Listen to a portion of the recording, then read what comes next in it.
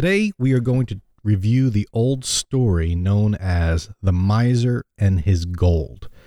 This is one of Aesop's fables, and although it was first told long ago, it still applies today. It's about a man who buries his gold in a hole in the ground. What could possibly go wrong there?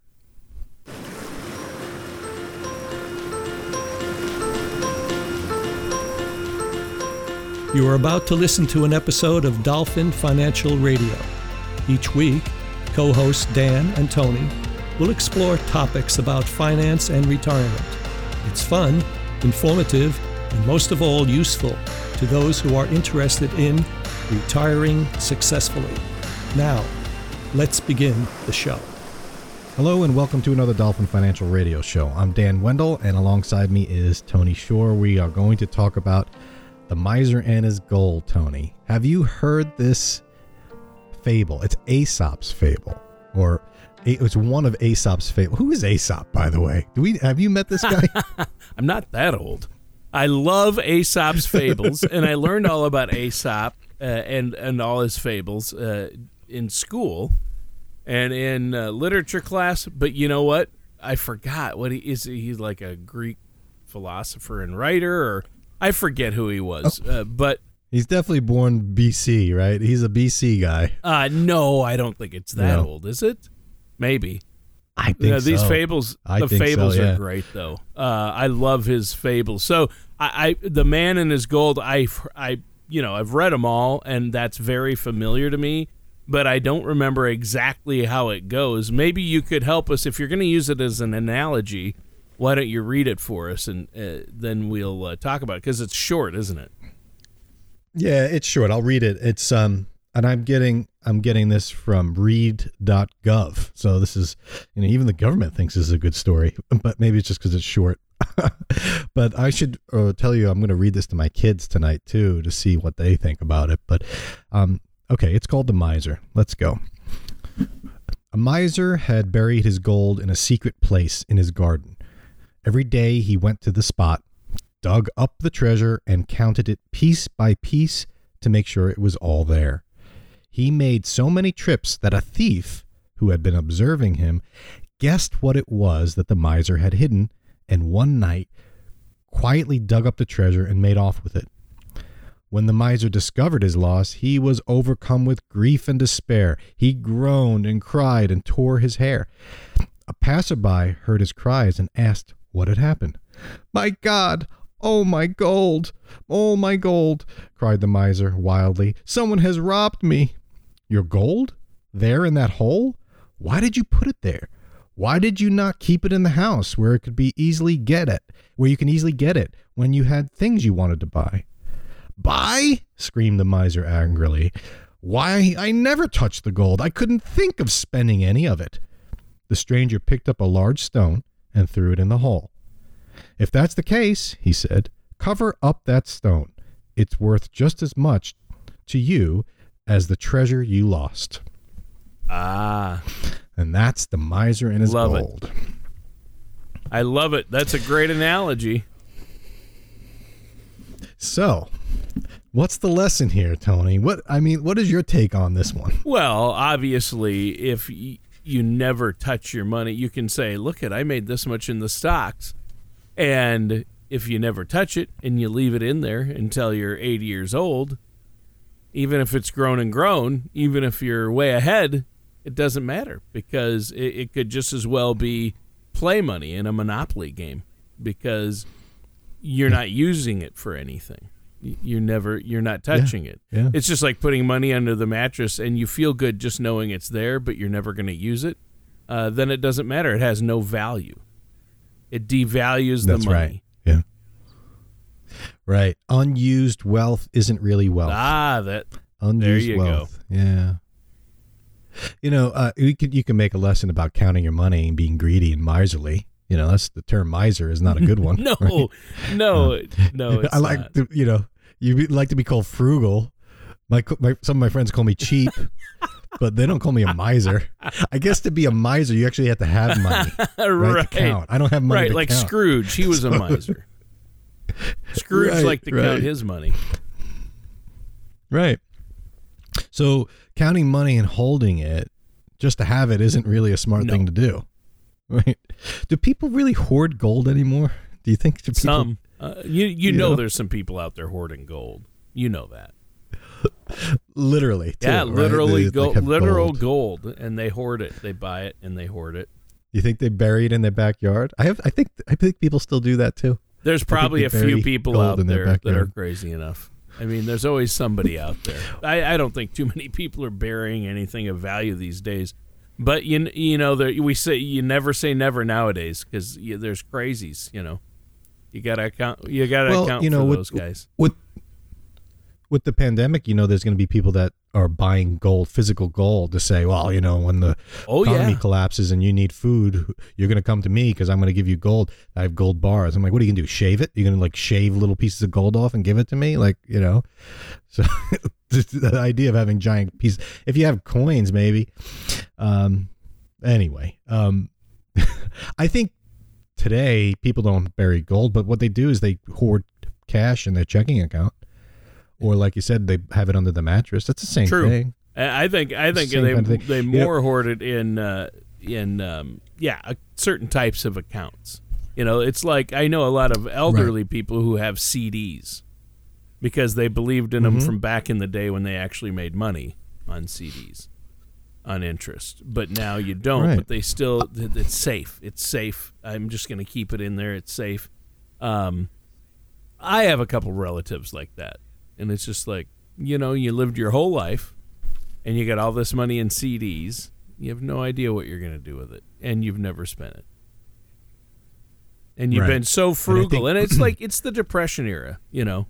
I look at people who went through that Depression era, like my grandfather and my mother-in-law, both, their families. My grandfather, my Grandpa Shore, he's very frugal. I mean, he has money from farming, but no one knows how much. No one knows how much. He owns a lot of land. You got to say, Grandpa, where you bury the gold? Exactly. Where you burying the gold? Exactly. Grandpa? Just tell me that before you go. But he's not. He's definitely not a miser, though. But he is. He would. You know, he will fix something or do something on his own before. You know, he never hires anything done because it's too expensive. He does it himself. And that's how he learned to do everything himself, and everybody's blown away by how skilled he is, and that's part of it. So there are advantages there. But, yeah, my grandpa's definitely not a miser. So, how old is he now? 99. He'll turn 100 in February. Of 2021? Yep. Oh, that's awesome. It reminds me of a story of, not a story, it's something that happened when I was just out of college. My couple of years out of college, I went back home to play in a poker game, and I picked up one of my friends at the train station because he was living in Manhattan and he was going to play with us. So I picked him up at the train station. He's like, oh, I got to go to the ATM to get cash. So we go up to a drive-in ATM because it's at night, and you know, I'm driving, so I had to be the one to put the ATM card in. So he gives me the ATM card. He tells me his PIN number, which, you know, we were good friends, so that wasn't the issue. And then he says, I want a couple $100 or whatever it was at the time. They gave me $100. Give me $100. And then he said, can you give me a balance check? And I look and I'm like, what? Come on. What do I look? You know, so I had to press the button. This is when you had to like press the button to ask for the balance.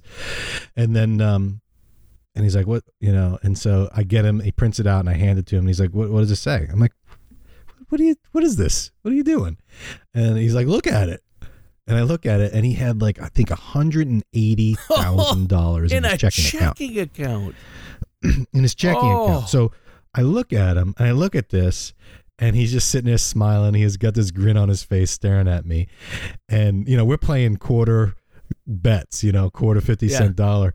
And he's got this, and I look at him, and I'm like, and you know the first thing that came across my face when I said to him, why do you have this in checking, you idiot? Yeah, exactly. Right. And so he was a day trader. So he was trading stocks, you know, and he did well. And I went and go work with him after that. But amazing that he had this cash in there. And he's always been like that way. He's always been like smart about gambling. And he's the guy that would win in poker always. But because he wouldn't take any unnecessary risks, you know? And I'm like, you idiot, you know? So what is he supposed to do? But I still have clients that do that. I still have clients today that are in their 50s, 60s, 70s. They have a lot in cash. They like to keep it in CDs, like you said. And so what's the alternative? Like I said to him, what are you doing? He was probably 20, I don't know, 21, 22 at that point when we did this, and he had it in checking. Now he just wanted to show me because he was proud of himself. He probably, you know, he since went on to invest that money and buy, you know, I think he bought an apartment and real estate in Manhattan and so forth. But at the time I was like, you're an idiot.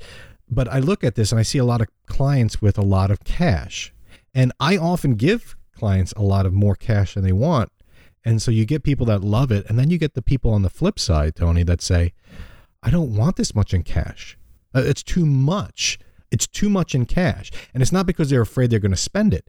It's just they don't feel like it's working for them. They want it working.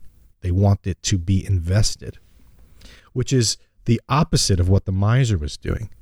The miser was burying it and counting it and loving it for what it was.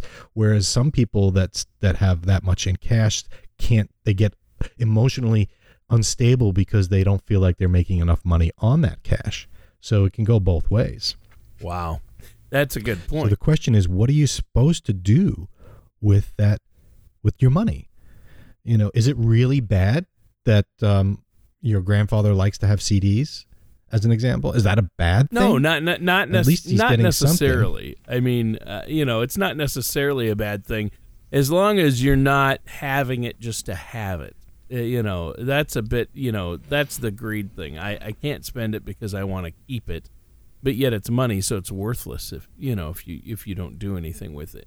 Now, there's the other flip side. If you're keeping it to give to your loved ones after you're gone, and you're happy and comfortable living the way you are, that's one thing. But you're also losing. There's opportunity loss. That's why we always talk about, you've said before, Dan, you don't want to put your money under the mattress because you're missing out on growth, right? And you're getting eaten up by inflation, you know, and then there's opportunity costs. What could you be doing with that money? You know, one of the popular videos I have on YouTube is me interviewing my parents. And this is before my mom died. She was really adamant about saying, and my dad too, spend your money while you're young, not frivolously, but, you know, enjoy it while you can, because eventually you'll get to the point where you can't do the things you want to do. But it's easy for them to say, because my parents weren't miserly. They were very frugal, but they both had pensions. My dad was an English teacher in high school. My mom worked for the IRS. And so her pension covered health insurance and his pension covered the living expenses. So they had saved. They were miserly in that they had pensions, right? So they were able to then spend their other money. Now, if they just hoarded that money, and for the four boys, me included, we wouldn't want that. But they went and spent it. They enjoyed it, and that's great. So there's a balance. I think it all comes down to a balance. But like you said, maybe you want to leave it to the next generation, and that's okay too. But you hear about bury it in your Chuck... backyard or put it under your mattress, and maybe you don't even want to put it in a CD.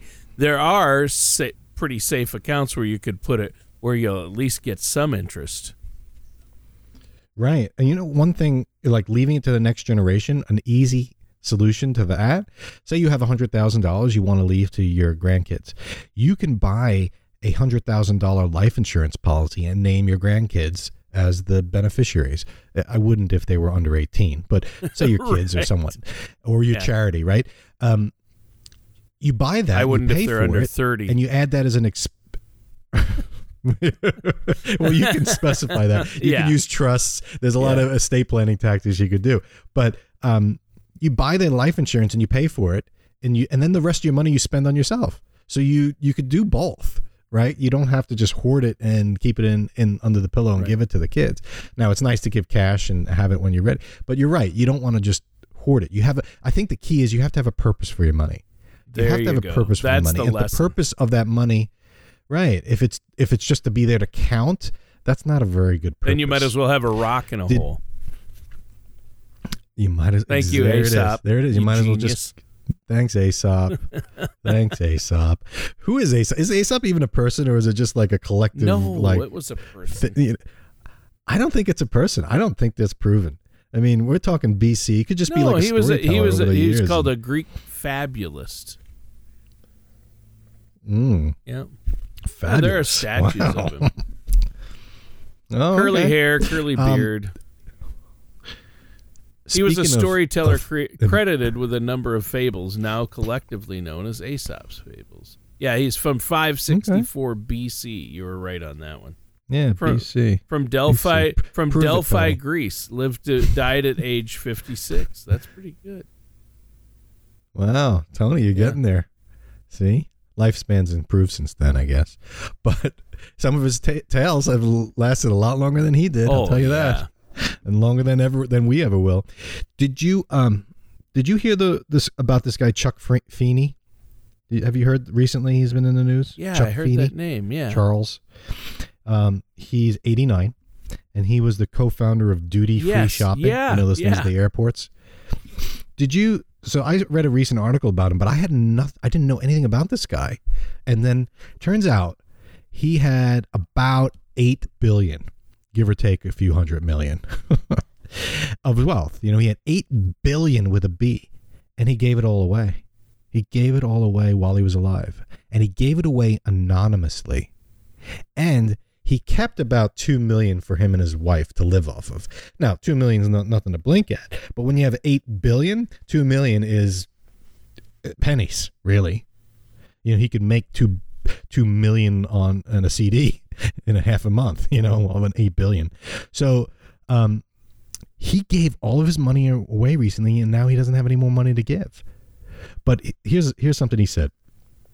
I see little reason to delay giving when so much good can be achieved through supporting worthwhile causes. Besides, it's a lot more fun to give while you live than to give while you're dead. Wow. Yeah, he gave away more than $8 billion, and that was revealed in 1997.